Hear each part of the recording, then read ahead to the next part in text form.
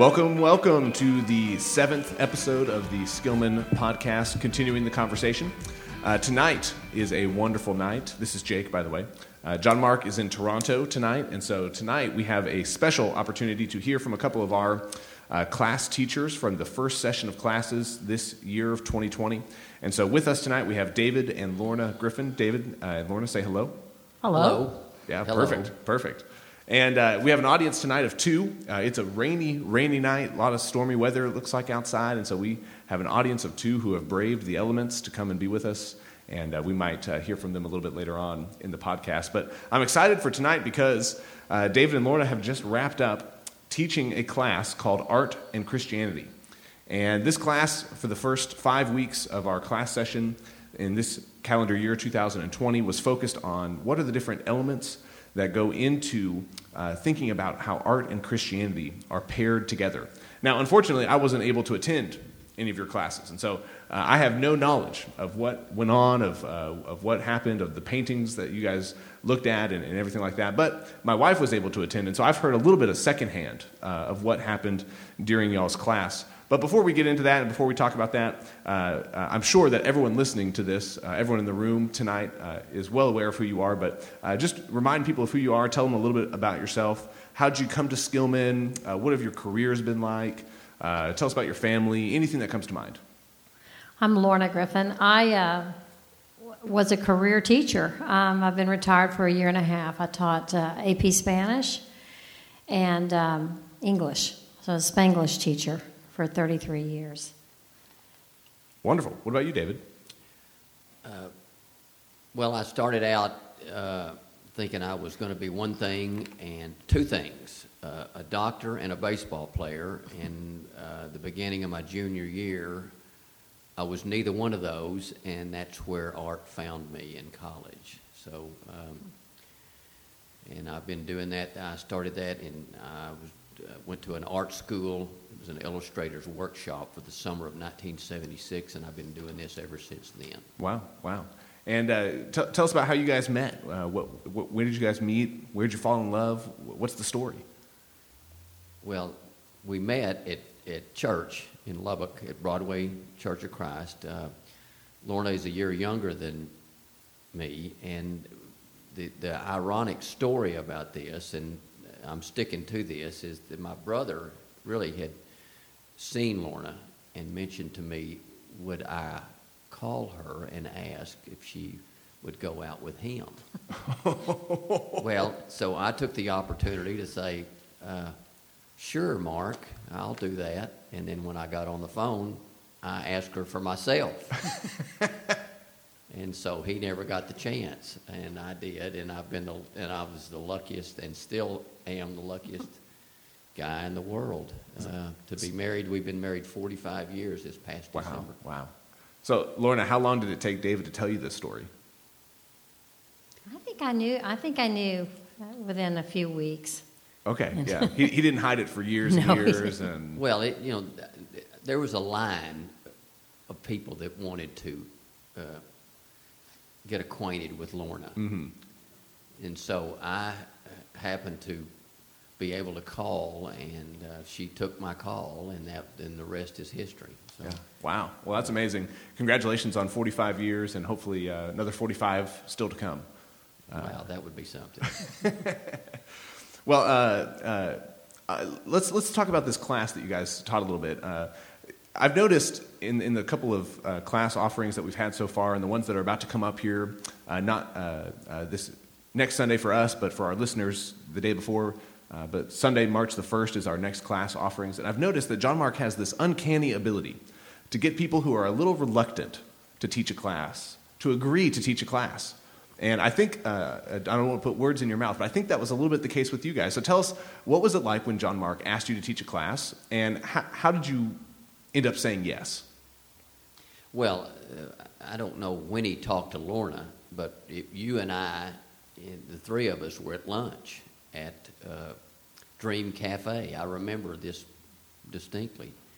And somewhere in the conversation, he said, oh, yeah, we're going to do these new classes, and I think it'd be just wonderful. He added all these adjectives to this wonderful request, and that you teach a class, and then we'll have a painting class. We'll let you paint, or they'll paint. And I thought, well, that'll be interesting. But anyway, so I don't think I even got to say yes. I just think he just said, "This is what we're going to do, and you're it. Tag, you're it." And I don't know if I was never asked.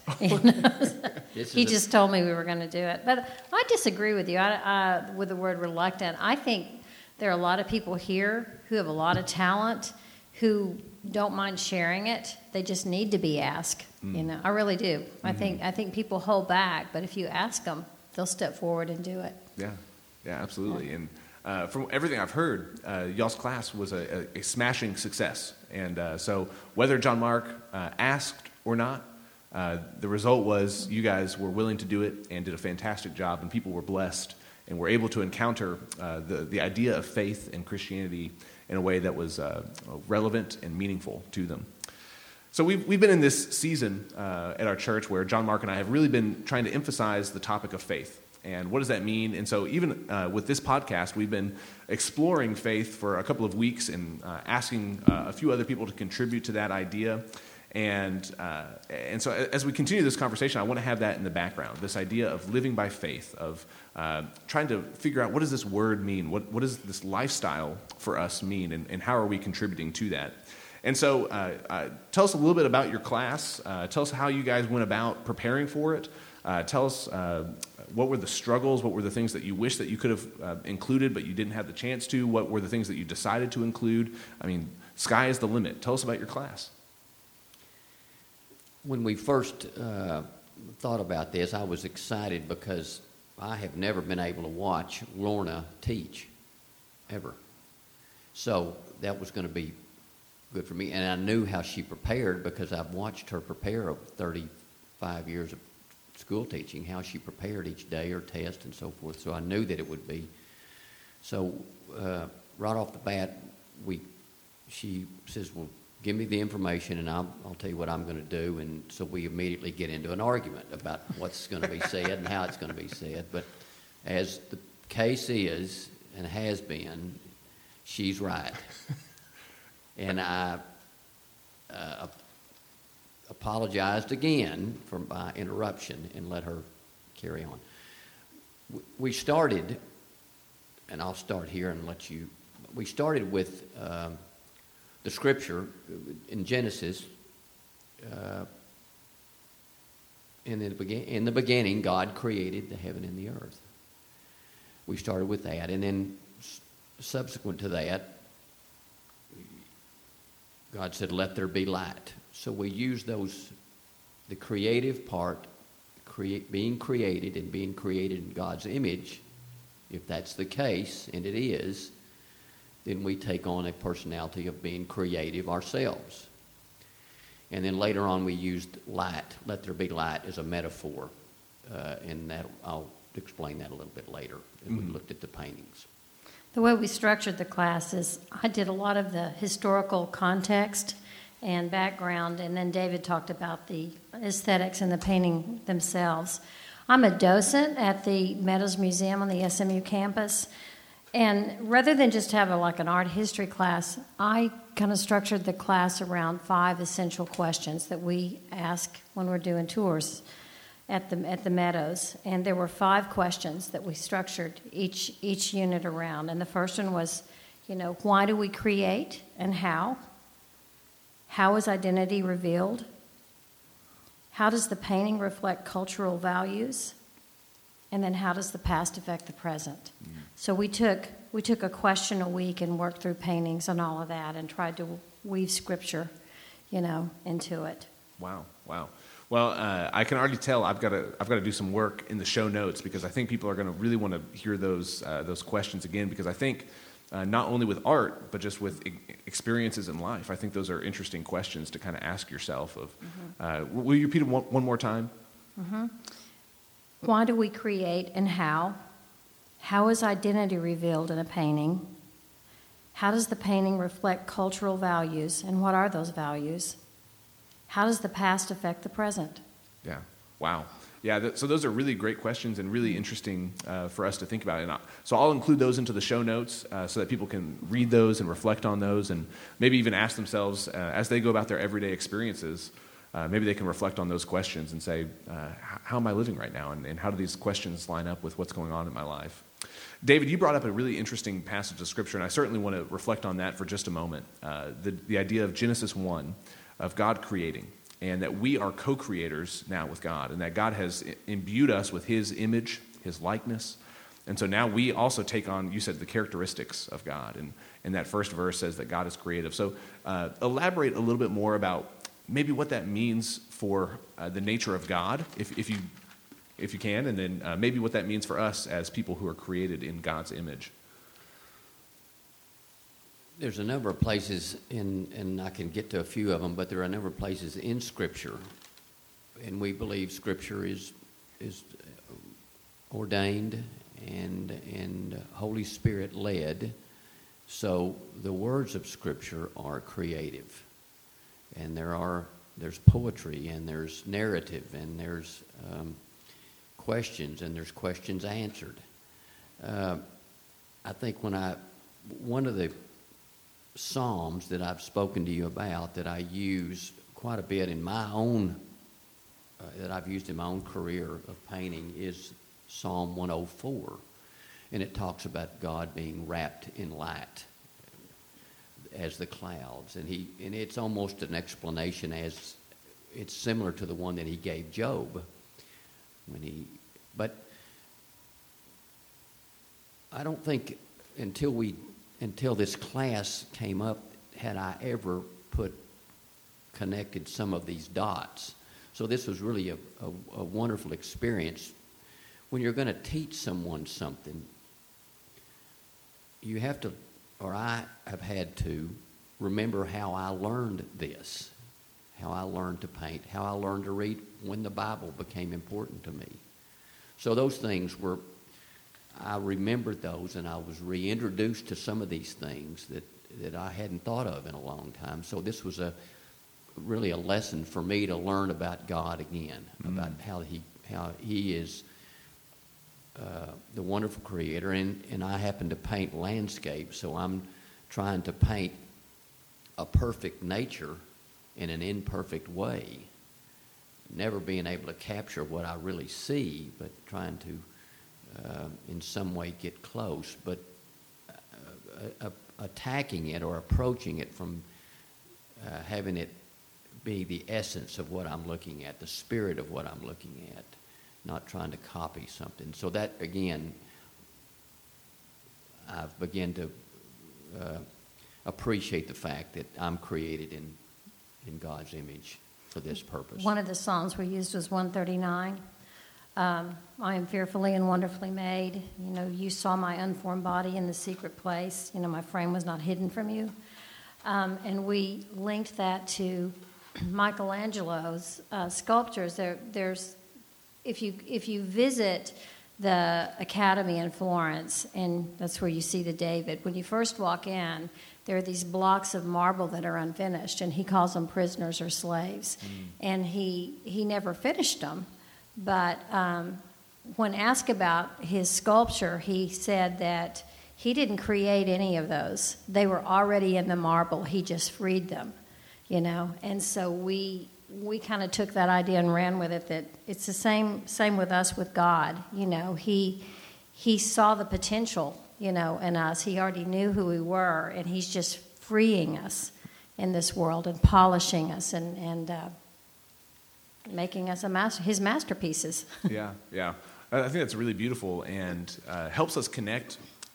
I think a lot of times we think of God as, almost this stoic figure. You know, God is up there and he's very serious, and he is looking down upon creation either happily but not overly happy, or in sorrow. You know, almost things have gone so poorly, so wrong.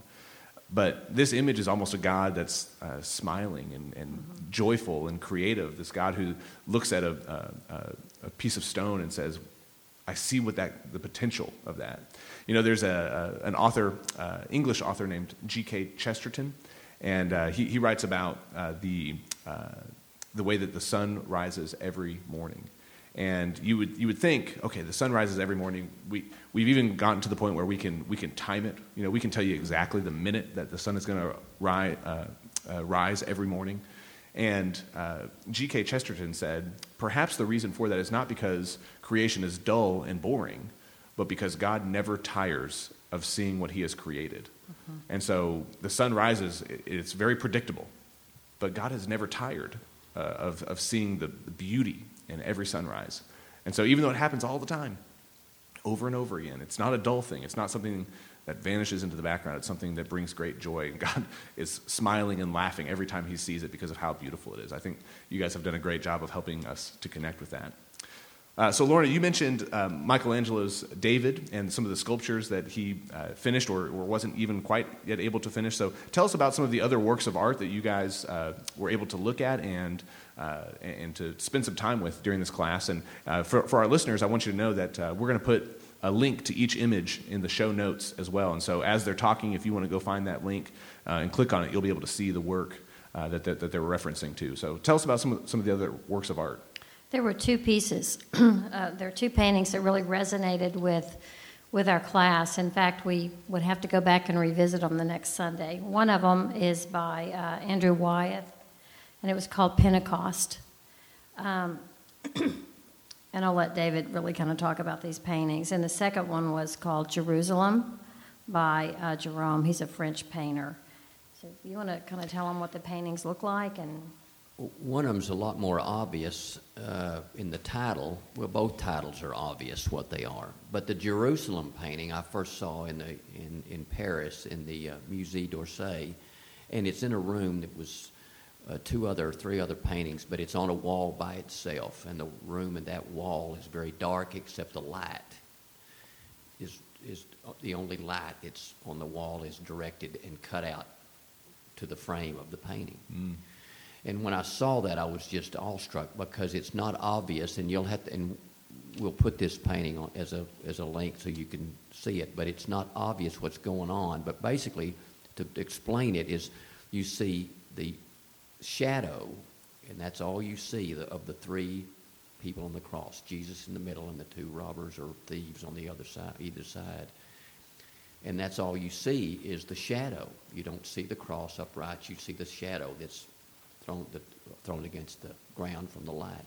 And everyone's leaving. You can see everyone going back to Jerusalem, down the hill, through the Mount of Olives, down to Jerusalem. And our question to the class that day was,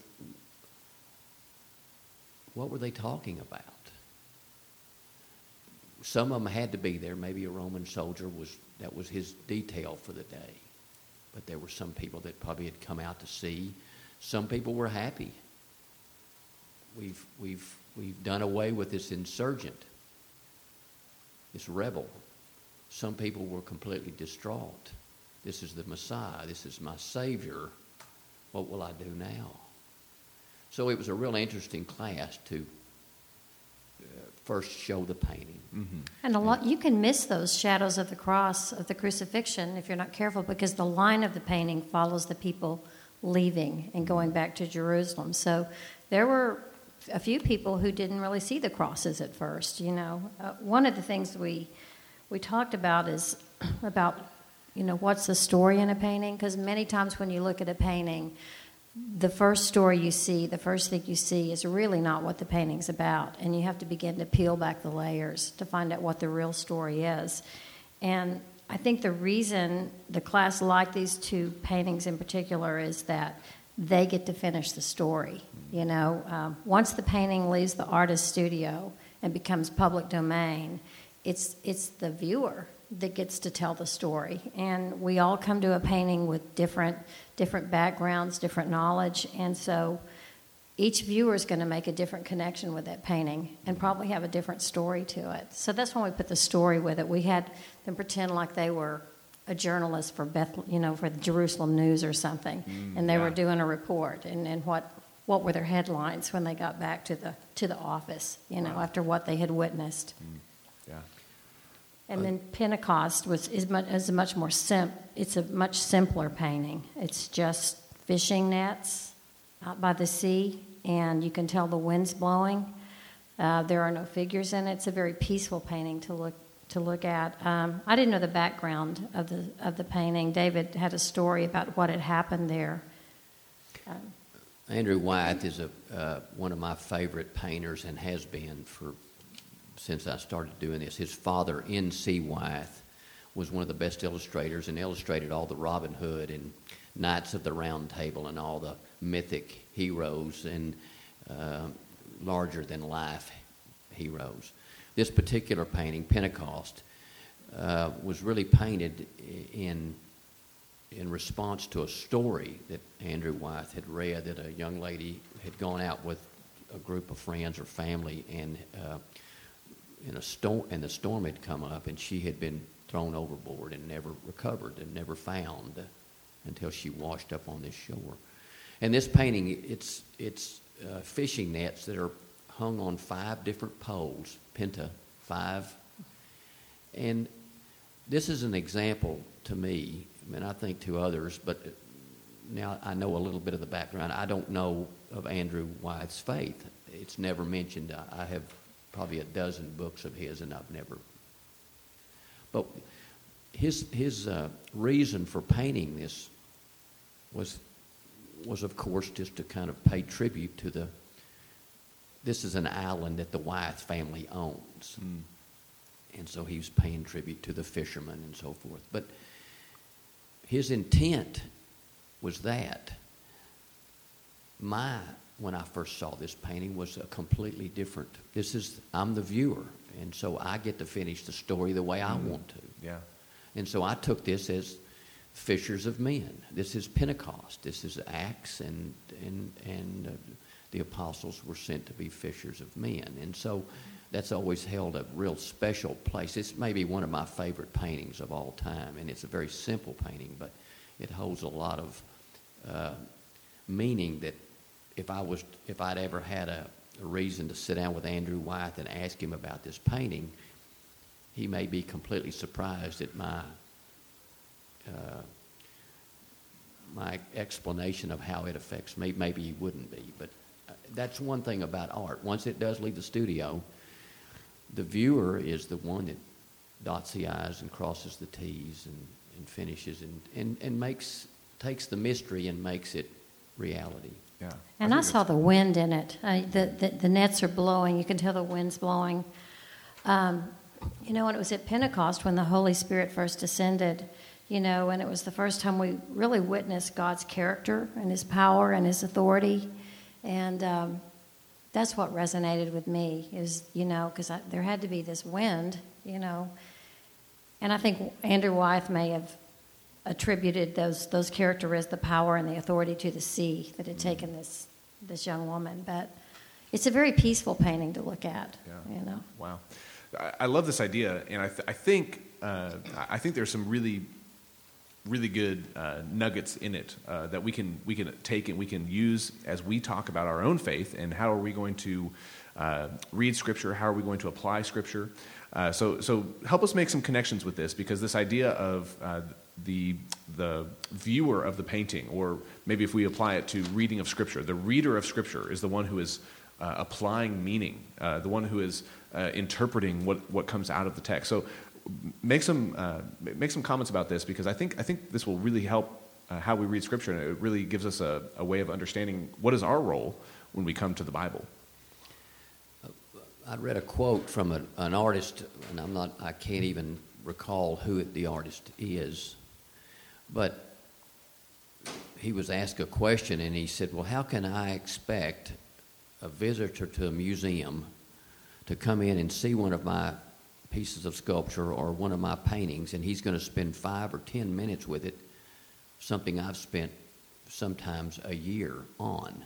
He's not going to know, and I can't expect him to know what he'll know until he'll spend 30 days with it or multiple times in the museum. And this is another example of how this was reminding me about how I read Scripture. The first time I read something, if I've read through the Bible, so I'm familiar with most of the stories firsthand, But I think when you read it and then reread it, and you spend time with Scripture, it takes on a whole, it just like the viewer of a painting or viewer of a piece of art. It's going to take on a completely different, deeper meaning. Sometimes maybe something you'll see a word that you never saw before. So I think it just reminded me of how important it is to be a student of Scripture and study it the way I would want someone to study one of my paintings, to become familiar with it and know and find things that you didn't see the first time. And art, to really appreciate art, you have to slow down, and it allows you to connect, I think, on a deeper level without words. And do you mind if I read a quote Please, from Buechner? Literature, painting, music. The most basic lesson that art allows us is to stop, look, and listen to life on this planet, including our own lives, as a vastly richer, deeper, more mysterious business than most of the time ever occurs to us, because we bumble along from day to day on automatic pilot. In a world that, for the most part, steers clear of the whole idea of holiness, art is one of those few places left where we can speak to each other of holy things. Yeah, wow. Well, and that, just responding to that quote, it makes me think of, just as throughout history, the people who have caused whole societies to reflect on who they are and what is their legacy going to be has been the artists, has been the people who have taken the time to stop and slow down and say, this is what we're leaving behind. And if we don't stop and change now to do something different, we're going to leave a worse world. And so it's the artists who are the ones who bring out the best sometimes, because they point out the worst in order to bring out the best. And so that Buechner quote just kind of makes me think of slowing down and saying, how are we going to really pay attention to what we need to be as a people? And so I think that really helps with when we engage Scripture of this idea of slowing down, spending time with it. And David, you're absolutely right. Every person I've ever met who has read the Bible says, I read it one day, and I think I know what it means, and then I read it again a little while later, and it means something completely new to me, something totally different. And I think that's the work of the Spirit working on us and helping us to understand and to grow and to change and to allow God to change us. And I think that we see that every person that I'm aware of, that's kind of their story and kind of how they understand faith and understand reading of Scripture. And I think that's a result of one of the essential questions I ask is, how does the past affect the present? Because every time you look at a piece of art or read a piece of literature or listen to a beautiful piece of music, you're looking at it with more mature eyes and more experience, and you bring something different to it, so you get something different out of it. Yeah. Takes on a new meaning. Absolutely. Well, let's expand the conversation a little bit wider. We've talked about your class. We've talked about some of the works that you guys encountered, but let's expand it to a larger scale, and let's talk about art on art and Christianity for as much of its history as we can think of, as we can remember. And for you guys, that's going to be a lot more than me, so I'm going to rely on you guys during this part of the conversation. But I think that art has served an incredibly important role, and I'm looking to you guys to tell me if this is correct or incorrect and why it might be this way. But I think my assumption is that art has done more than any other medium to help us pass faith from one generation to the next. So more than reading Scripture, more than preaching sermons, as important as those things are, I think art has done more to help us pass faith from one generation to the next. So tell me if that sounds correct to you, if you have any evidence one way or the other, or if it sounds totally bogus and totally wrong to you. One of the paintings that we, early on, maybe the first session, maybe the first Sunday, was we talked about the Last Supper. And the first part of this is that it was painted on plaster, but it was an experiment with watercolor, not painted in wet plaster. The plaster had dried, so that's why it's been. But the story behind all the characters, and it's interesting just to pick out each member there, each apostle represented, and how they're interacting with each other. And this was, of course, painted when not a lot of people could read, and so this was the story of the Last Supper before Christ's the trial and so forth. And it's just interesting to see how the artist characterized each one of in his own mind, how he did that, how he put personality to each apostle. One of the themes that ran through all 5 weeks was how do we create order out of chaos? How does the artist do that? And we talked about how throughout history, in times of chaos, art would reflect the values, and always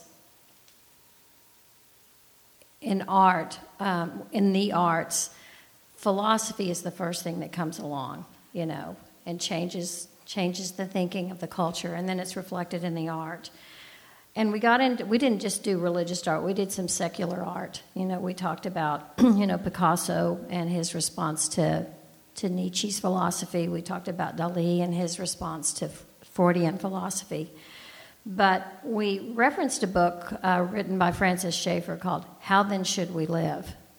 And we changed it to How Then Should We Look? As a Christian, you want art in times of chaos that will uplift you, that will encourage you. And we went back to Philippians 4:8, whatsoever things are true, whatsoever things are lovely. And then David just kind of went through some paintings that made him feel those things, that focus on truth. So I think as Christians, it's as important at your what you look at, and what truth is, and what you see truth and beauty in art.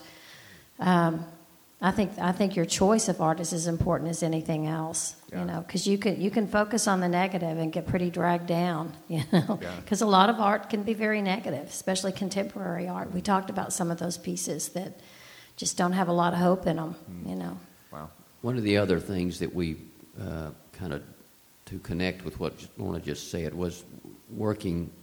Most artists that I know start with a very small idea. I work somewhat similar to that, but I'll work from a point of chaos because I'm trying to find one point that makes sense. But 2 artists that we kind of focused on were the artists of the Renaissance, and of course and then the artists of the Reformation. And the artists of the Renaissance were really more, for the most part, were very interested in the human body and the human condition, and that's what they were glorifying, the human figure. And of course, at the end of the Renaissance, and the Renaissance and the Reformation dovetail, but in the North, the churches were starting to, at the beginning of the Reformation, feel the anger and the angst of the leadership, and so the art was taken out of most churches. So we're dealing with, and one of the artists that we talked about that dealt with all of this was Rembrandt, and he was, of course, from the Netherlands and Dutch, and he was affected by this, but throughout his entire life, the entire body of his paintings, he stayed true to the faith that he had, and that's why he continued to paint the prodigal son or Jesus on the cross or any number of other Bible stories. And he had his own crisis. He dealt with his own faith, and he'd lost all of his children, died broke, and was buried in a pauper's grave after all this wealth and success that he'd had. But until the very end, at least in my eyes, he stayed faithful to the work he was doing, which was talking about stories and narrative, but a lot of them were Bible stories, and we're all fortunate to be able to see those and relive the story through his eyes. Yeah, I think that's really amazing, and something I honestly didn't expect this to come up tonight, but now that you're saying it, it really resonates with me, and I hope it makes sense to our listeners. But that art has served as a way of grounding faith as well. That in the midst of the chaos, you can focus in on the detail, on saying, okay, there's the whirlwind is all around me, but let me focus in on this. And you talk about Rembrandt and his work of the prodigal son, the return of the prodigal son, and is that painting in St. Petersburg? Is that where that is? Does that sound correct? I believe so. It's either that or the Reich Museum. Okay. But I'm in Amsterdam. That was one of the pieces we looked at. Yeah. And because Rembrandt said he believed that the faith of the father was what sustained him for the time, that the prodigal son was, wandering around, and he didn't know where he was, or, and I think Rembrandt was probably talking about himself as well, because he went through he had a really hard life, He made a lot of money, but he spent a lot of money and ended up broke. And like David said, he lost all his children, he lost his wife, and ended up being buried in a pauper's grave. And I think it was his faith that sustained him, because you can look at his art, and his depiction of Jesus is so much different from the Renaissance pictures of Jesus. I mean, he's real. He's relatable. He doesn't look otherworldly like the Renaissance painters do. And he even though Da Vinci made this statement, I saw it more in Rembrandt's work, but Da Vinci said, when the spirit does not work with the hand, there is no art. But you can see the spirit in his art. Yeah. And I think it grounded him through times of chaos. Wow. Well, and a couple of years ago, and I know David Williams is here in our audience, and I know he has encountered this book too, and perhaps more in the room have, but Henry Nouwen reflected on that painting, and just like you were saying earlier, took the time to slow down and sat before that painting for weeks, just looking at it, hour after hour, day after day. And luckily he had the ability to do that, because he produced this fantastic little book reflecting on that painting and drawing out the themes that he saw and interpreting it through his experience and through what he was able to understand. But I love that idea of that art being able to ground not only the painter but also the viewer. As you come to it, you can say, okay, no matter what's going on in my life, I can stop, I can slow down, and this painting that gives me hope, this painting that reminds me of stories that are found in Scripture, will really help to ground me and to remind me of why I believe what I believe and why I do what I do. One more artist. I don't know if you guys are know much about this guy, but I'll throw him out there, and maybe our listeners can look into it and find out more if they want to. But his name is Gustave Doré. Are you guys familiar with him? He's a French guy. I was introduced to him a couple of years ago, and he did something very similar, where he created these wood prints, and they told the story of Scripture because of something, David, you had mentioned a moment ago, was during a time of illiteracy. Now, he was living in the 17th century, I believe, and so he's kind of right on the heels of what you're talking about with the invention of the printing press and literacy becoming more and more prevalent. But he's creating these images of Bible stories so that common people can encounter the words of Scripture. And so the one that I'm most familiar with is his Ezekiel 37, the Valley of the Dry Bones painting, because I got to spend a couple of summers working at an organization ministry called Dry Bones, and that was a painting that we reflected on while I worked there, and not a painting, a wood carving. And it was this just amazing way of encountering and being able to tell the story, being able to be faithful to the story and relay the story from one group to the next, from one person to another. And so anyways, if you're a listener and if that sounds interesting to you, you can look up Mr. Doré as well. Well, kind of following up on this conversation and trying to continue it and move to the next little question here, do you think that we gain something significant by telling the Christian story through art and through visual image? Do you think we gain something? And also, do you think we lose anything by doing that? Well, I'm going to be biased here and say that we gain something, and I think when you do spend time and you slow down and you're able to look at how someone interpreted a Bible story with visual vocabulary.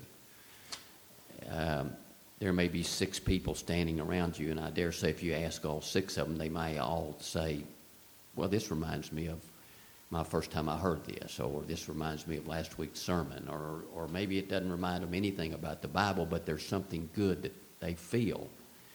And I think that's why we use that scripture in Philippians. It was so important of whatever things are true and honorable and lovely, and the list, I can't remember all the adjectives, but I think there is something to the fact that stories can be told, and I think that's how we live our lives, in stories. And so this is a visual way to remind ourselves, maybe introduce someone to a story. I would say that if you did this with children, I would venture a guess that if you had a visual to go along with the story, they're going to remember the picture as much as they would the words, maybe even more. So I think it is a powerful medium to use. I think the only thing you lose is the noise, because you do have to slow down. I think what you gain is contemplation and meditation. And I think you have to have those to truly worship. Yeah. I don't know if you ever read that book called Quiet.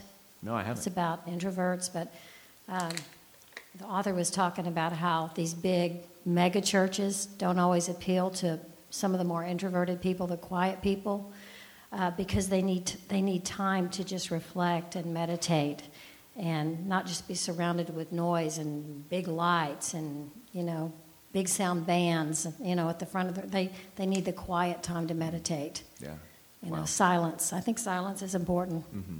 Yeah. Well, we are nearing the end of our time together tonight, so I want to ask at least one more question, and then if you guys have any questions, or if the audience wants to bring up any questions or ideas before we go, we certainly can try to do that. But as we kind of wrap this conversation up, and of course, our conversation is ending, but hopefully the true conversation is just beginning with our listeners and amongst our church body and community of faith. But as we think about this, can you guys provide any ways that people can encounter these paintings? Is there a website that they can go to? Is there a podcast that covers this? Is there a book that they need to buy? Do they just need to go to a museum? Where do people go to encounter more of these works of art that can help them as they think about faith and Christianity? I don't think anything takes the place of seeing something in person, not a printed image, or is to view the original in person. So I would encourage, and we've got a number of museums in this area that have the Meadows, where Lorna's a docent, happens to speak to the spiritual aspect, maybe more than most, because of the paintings that family started to collect, and the ones that they continue to collect, and it's mostly Spanish art. So you have certainly have a strong church influence, but I think you can't take the place of seeing something in seeing the original in person, and give it time to speak to you. There'll be a conversation that may surprise you if you stand long enough, if you give yourself enough time to have that feedback come back to you in kind of unique ways. I have that same, when I go to museums, I have that same sense of awe and that same sense of wonderment that I feel when I go in the big cathedrals that I've been in Europe, that were built in the 1600s. Yeah. There's you're just taken to a celestial space, I think, Yeah.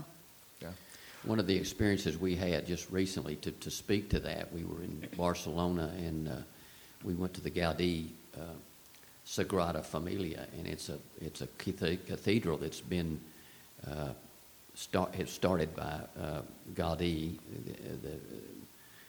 the designer and architect, and it's still not finished. And I believe it's going on 100 years, and they're trying to finish it in 2026. 2026. Yeah, I think they've been building it for 115 years, I think. Wow. But while we were there, it was such a wonderful experience because the Benedictine nuns had recorded singing Ave Maria. Wow. And then they prayed, and then the bells sounded. And standing in there, there were a number of people that were praying during these. There's hundreds of people milling around, but they could, and it was really such a special time because in spite of the chaos and the noise around you, if you sat and viewed the Christ, if you listened to the song, there was really a special way to connect in a really profound way. And so that's another way to see art and have it connect with you spiritually too. Yeah. Well, it sounds like we need to do a good job of visiting and supporting our local museums and perhaps even organizing some trips and maybe even some worldwide trips. I don't know, but there's a lot of good art out there, a lot of good places to go and view art and to encounter this faith that we have and to encounter the God that we hold our faith in. So we have reached the end of our time. Our listeners, turns out they've arrived at their destination. They finished washing the dishes. They've walked the dog, and they're back home now. And so our time is just about up. And I just want to say thank you to David and Lorna for being so thoughtful and for teaching this class and for spending a little bit of time with us and explaining some of these ideas and helping us as we try to grow in our faith. And so thank you guys for the time that you guys spent with us. And we'll be back next week with another episode of Continuing the Conversation. So until then, we'll say goodbye, and we'll see you then.